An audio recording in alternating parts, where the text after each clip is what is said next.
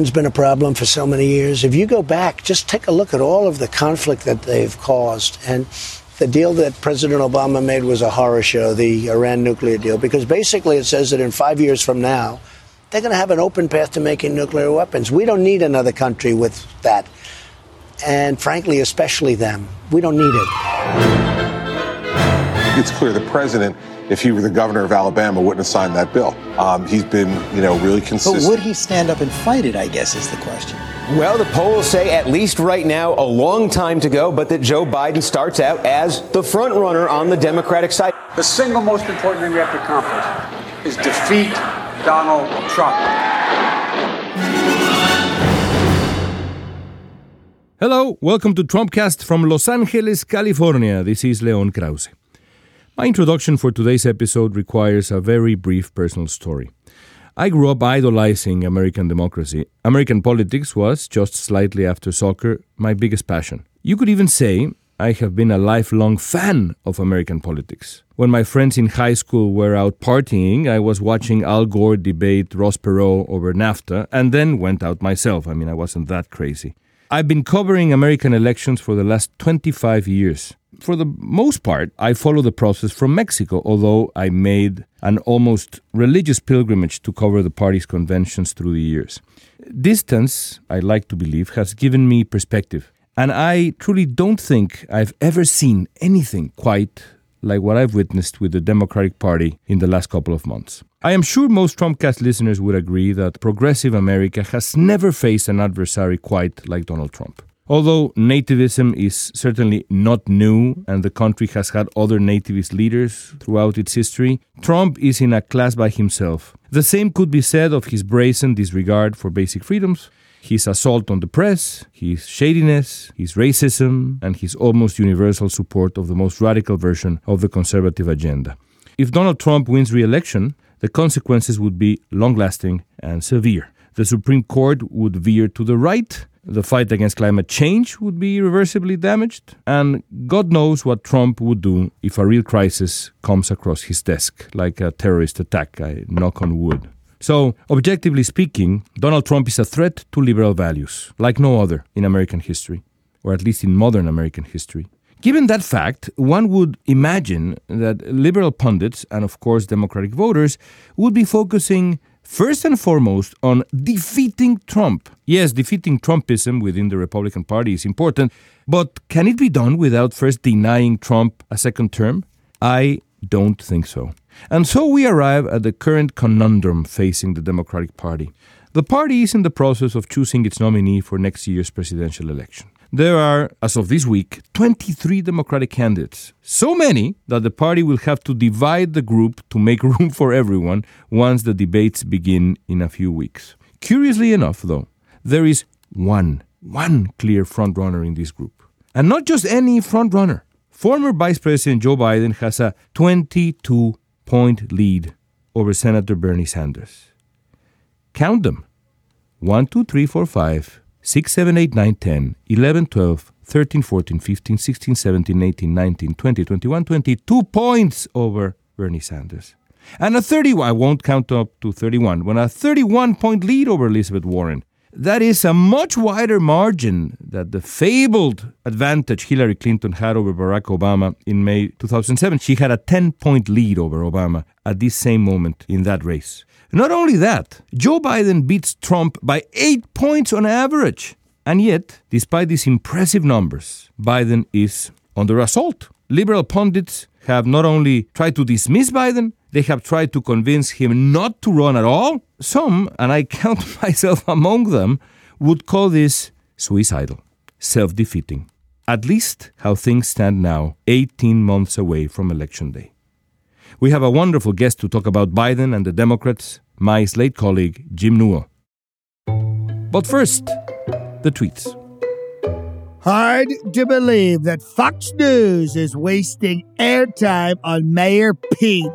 As Chris Wallace likes to call him, Fox is moving more and more to the losing wrong side in covering the Dems. They got dumped from the Democrats' boring debates, and they just won in. They forgot the people who got them there. Chris Wallace said, I actually think, whether you like his opinions or not, that Mayor Pete has a lot of substance. Fascinating biography.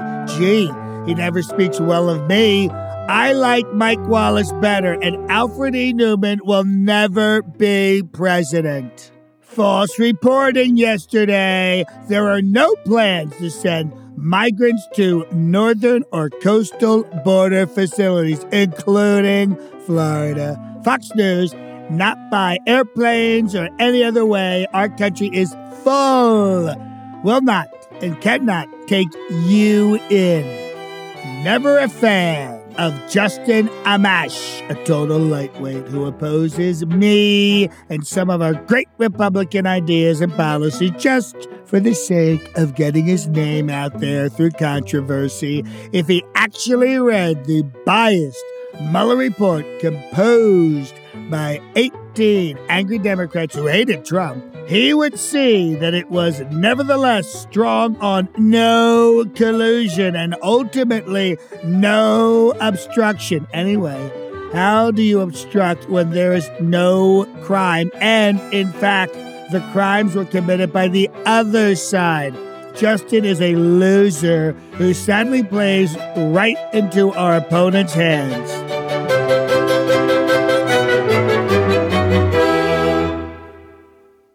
My colleague Jim Newell is a political reporter for Slate. Jim, welcome to our Trumpcast.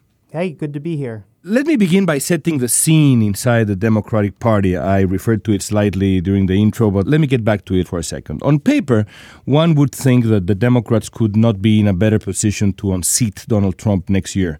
While the country's economy is growing, we all know that Trump is an unpopular president. The Democratic lineup couldn't be better. The 20-plus Democrats are honestly a truly remarkable group of voices that, if united, one would imagine they could appeal to virtually every segment of the American electorate. And yet the party could be heading towards an even more potentially divisive fight than what we saw in 2016. Do you agree, and how do you explain it? Yeah, I think to oversimplify it as much as possible, there are two pretty big factions and theories of the election within the Democratic Party. There is an ascendant progressive base that finally sees the party moving a little bit further to the left on some issues and thinks that this election is the vehicle for progressives to really take off. But then there's another segment of the party that just really wants to beat Trump, isn't overly concerned with the boldest policy proposals, and is going to look for someone who's very electable right now. And I think that you've seen progressives surprised by how well Biden has done since he launched his campaign, and sort of underestimated just how many people within the party just wanted to go with the safest possible choice, who they see as Joe Biden, even though Biden is supposedly out of touch with where the party is headed.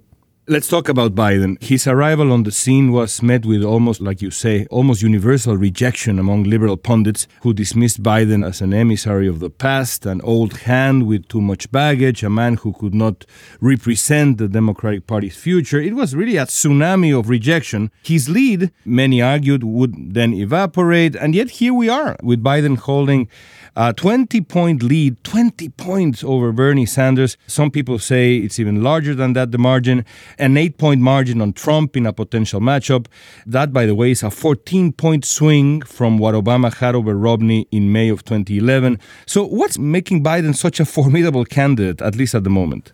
So right now, it really does seem to be the perception that he is the most electable. He is safe, competent, can sort of return the country to a normal state of things. Won't be a wild card if he gets into a general election matchup with Trump. One thing that's really interesting, there have been some polls showing that Biden, even though he's not the preferred candidate on policy, people are selecting him anyway. So there was a Quinnipiac national poll a couple weeks ago. Only 23% of respondents said that Biden had the best policy ideas, but 38% said they would vote for him anyway. So you can see clearly, even if people might think he's not with the times on policy, they're still going for him because they just view him as the safest option. So in a way, and I don't know whether this is healthy or not, but the voters are almost themselves playing pundit here, just sort of sizing the guy up and thinking that he would be the best one-on-one with Trump. And that's a fascinating question, the question surrounding Biden and the rest of the candidates, this debate about electability. Some argue that given Biden's numbers, he remains the most electable candidate among the Democrats, like you say. Others point out that Biden's electability is actually a myth, especially this early in the game, that he's gaffe-prone, that he has this long history. What do you think? Do you think Biden is objectively the most electable Democrat in the race? I guess there's a couple different ways to look at electability. I mean, Biden is the safest if you think that there's a big center there that doesn't like Trump and that they could go to Joe Biden, if he could occupy the center. On the other hand, who's he going to fire up in the base? Who is he really going to make excited and get young people out there volunteering and trying to fire up everyone around them to vote for Joe Biden? So, I mean, that's the case that Bernie Sanders and Elizabeth Warren, who are sort of the more leftward candidates, are trying to make, that Biden, you actually need to bring in new voters and you really need to have energy because it's going to be a base versus base situation. There's no objective definition of electability. There are just different theories of it. The only thing that matters is perceived electability. And right now, people are buying the Biden case where you take over the center and that's your best chance of winning over the Sanders-Warren case where you need to fire up the base. Some people would say that it's a matter of narratives, right? Before Biden entered the race, some people thought that this progressive narrative, this revolution narrative would be more attractive to voters than the restoration narrative that Biden embodies. Have those people been proven wrong? Well, there is a lot of time left, so we'll see so far some of Biden's more controversial votes from the past when he was a little more conservative and when the Democratic Party was a little more conservative. Those haven't really grazed people yet. Maybe if someone attacks him with it during a debate or something, and then that dominates a week's worth of coverage or something, then maybe that will wound him a little bit more. But I do think there was some idea in the pundits that what's happening in the Democratic Party now would resemble what happened in the Republican Party during the Obama presidency, where they just rapidly moved to the right. Mm-hmm. But the numbers don't really bear that out right now. Even though the Democratic Party is moving to the left, there was a Pew study in January that showed a majority of Democratic and Democratic-leaning voters want their party to move in a more moderate direction. Mm-hmm. Whereas Republicans, who are more conservative than Democrats are liberal to begin with, still want their party to move in a more conservative direction. So even though you've seen some drift from Democrats to the left, there's already a backlash to that's serious within the Democratic Party, and that's fertile ground for a Joe Biden candidacy. Yeah, I mean, 56% of Democratic voters identify themselves as moderates.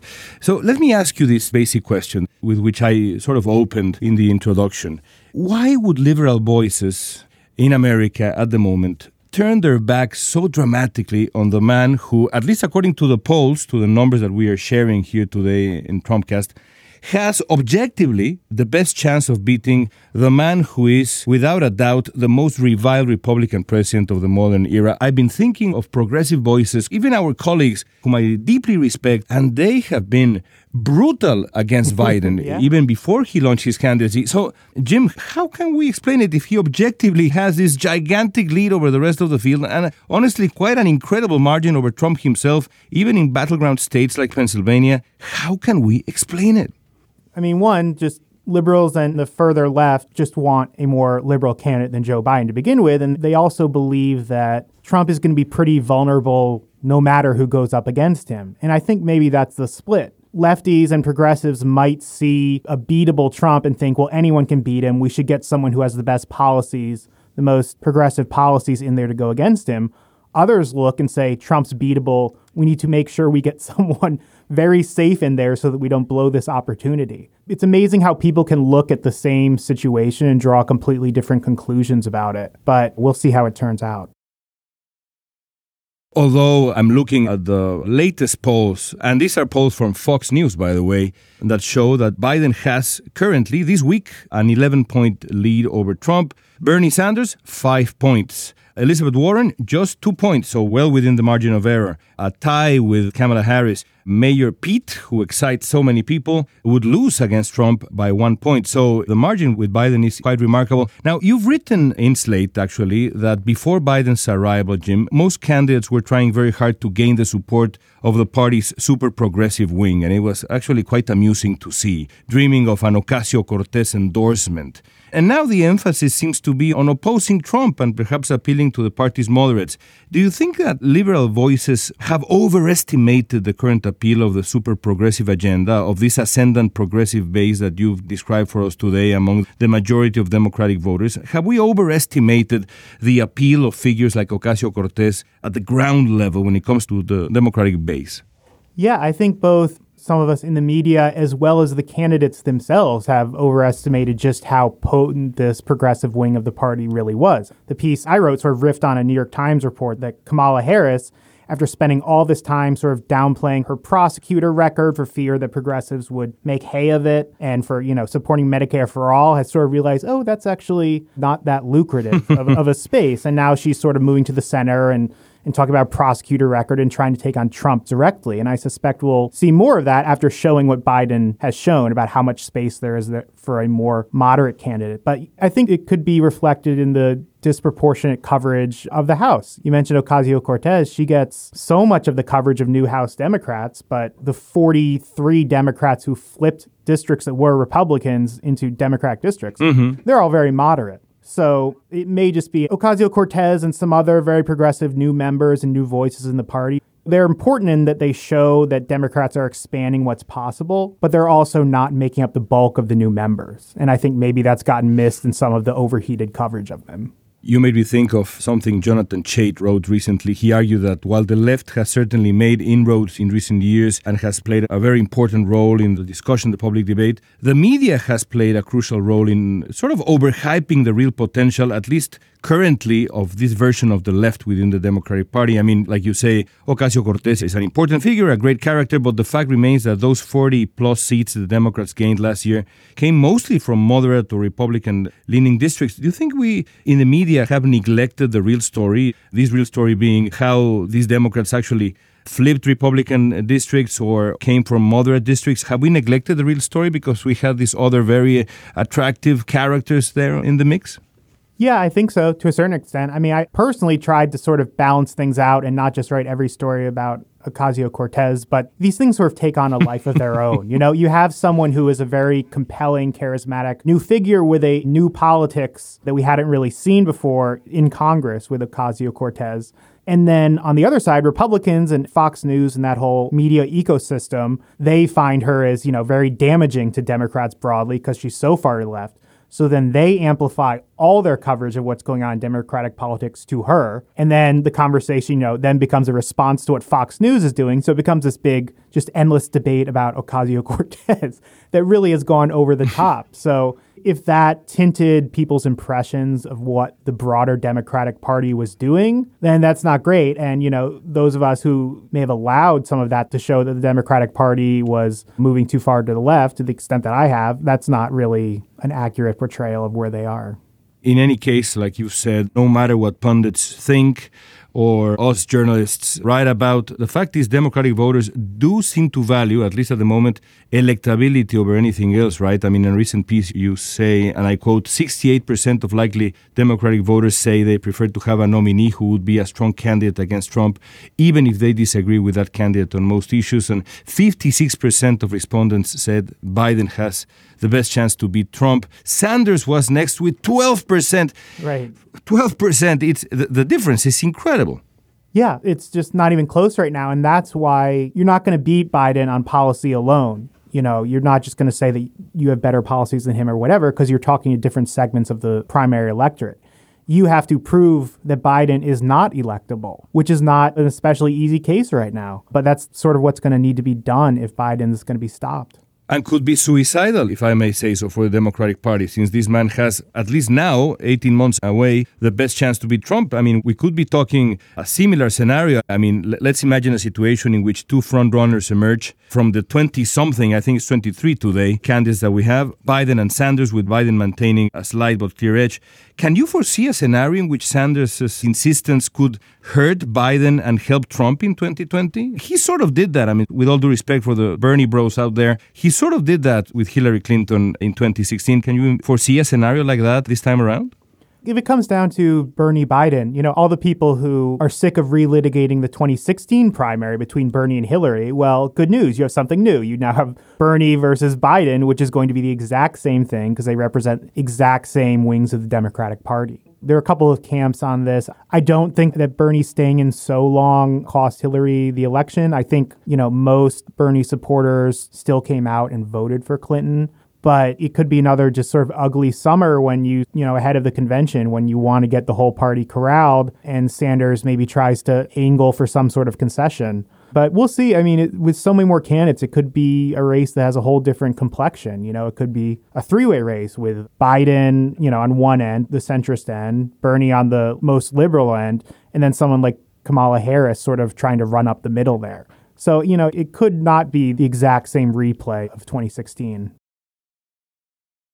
Let me go back a little bit and ask you about possible openings for other candidates. Right now, Biden seems like the giant in the race. He certainly not only seems like it, but seems to be really the giant in the race.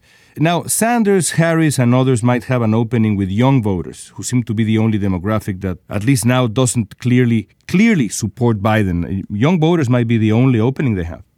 Yeah, I think that young voters still are Bernie Sanders' best case, and, someone else might be able to tap into some of that. But if you're going to beat someone like Joe Biden, you need to stitch a couple of different segments of the party together. Because right now, Biden is in a very good place in that he has really strong support among African-American voters and really strong support among white voters without a college degree.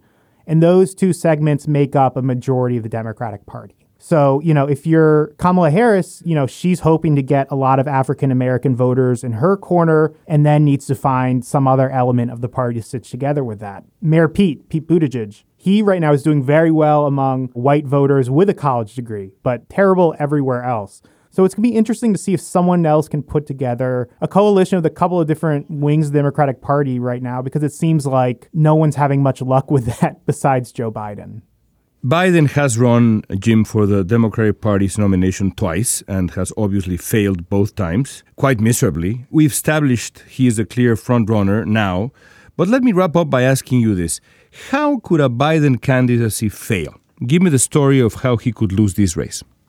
Well, the debates happen and everyone goes after Joe Biden because that's where all the votes are. They bring up some of his misconduct from the past, whether it's authoring the crime bill in 94, which is really out of fashion right now, or his treatment of Anita Hill during those hearings, or his support for the Iraq War. And they just peck at him until he gets just obliterated on that point of debate. And then, other candidates in going after Biden just present themselves as really compelling figures.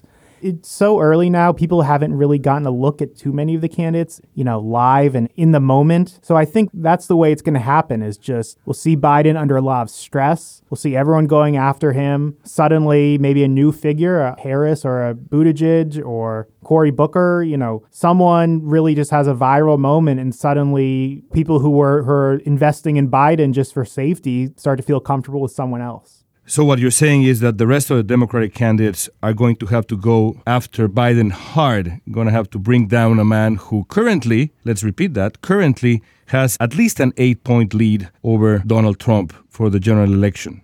Right? They're going to have to go after him. I mean, they could start to overcalculate and think, well, if I'm Cory Booker, I need to go after Kamala Harris because I want to be, the best positioned black candidate for South Carolina. And, we'll let Joe Biden sort of fall on his own, which will happen naturally. That was sort of how Republicans went about it with Trump in 2016. They all went after each other trying to find these specific lanes, and then Trump just sort of carried through. So they're going to go pretty hard after him, I think, because if they just bet that eventually his being out of touch with the party and all these other things they imagine will bring him down will happen on their own, then he's going to win the nomination. So I expect it's going to get pretty rocky for Joe Biden. Then we'll see how durable this huge polling lead is.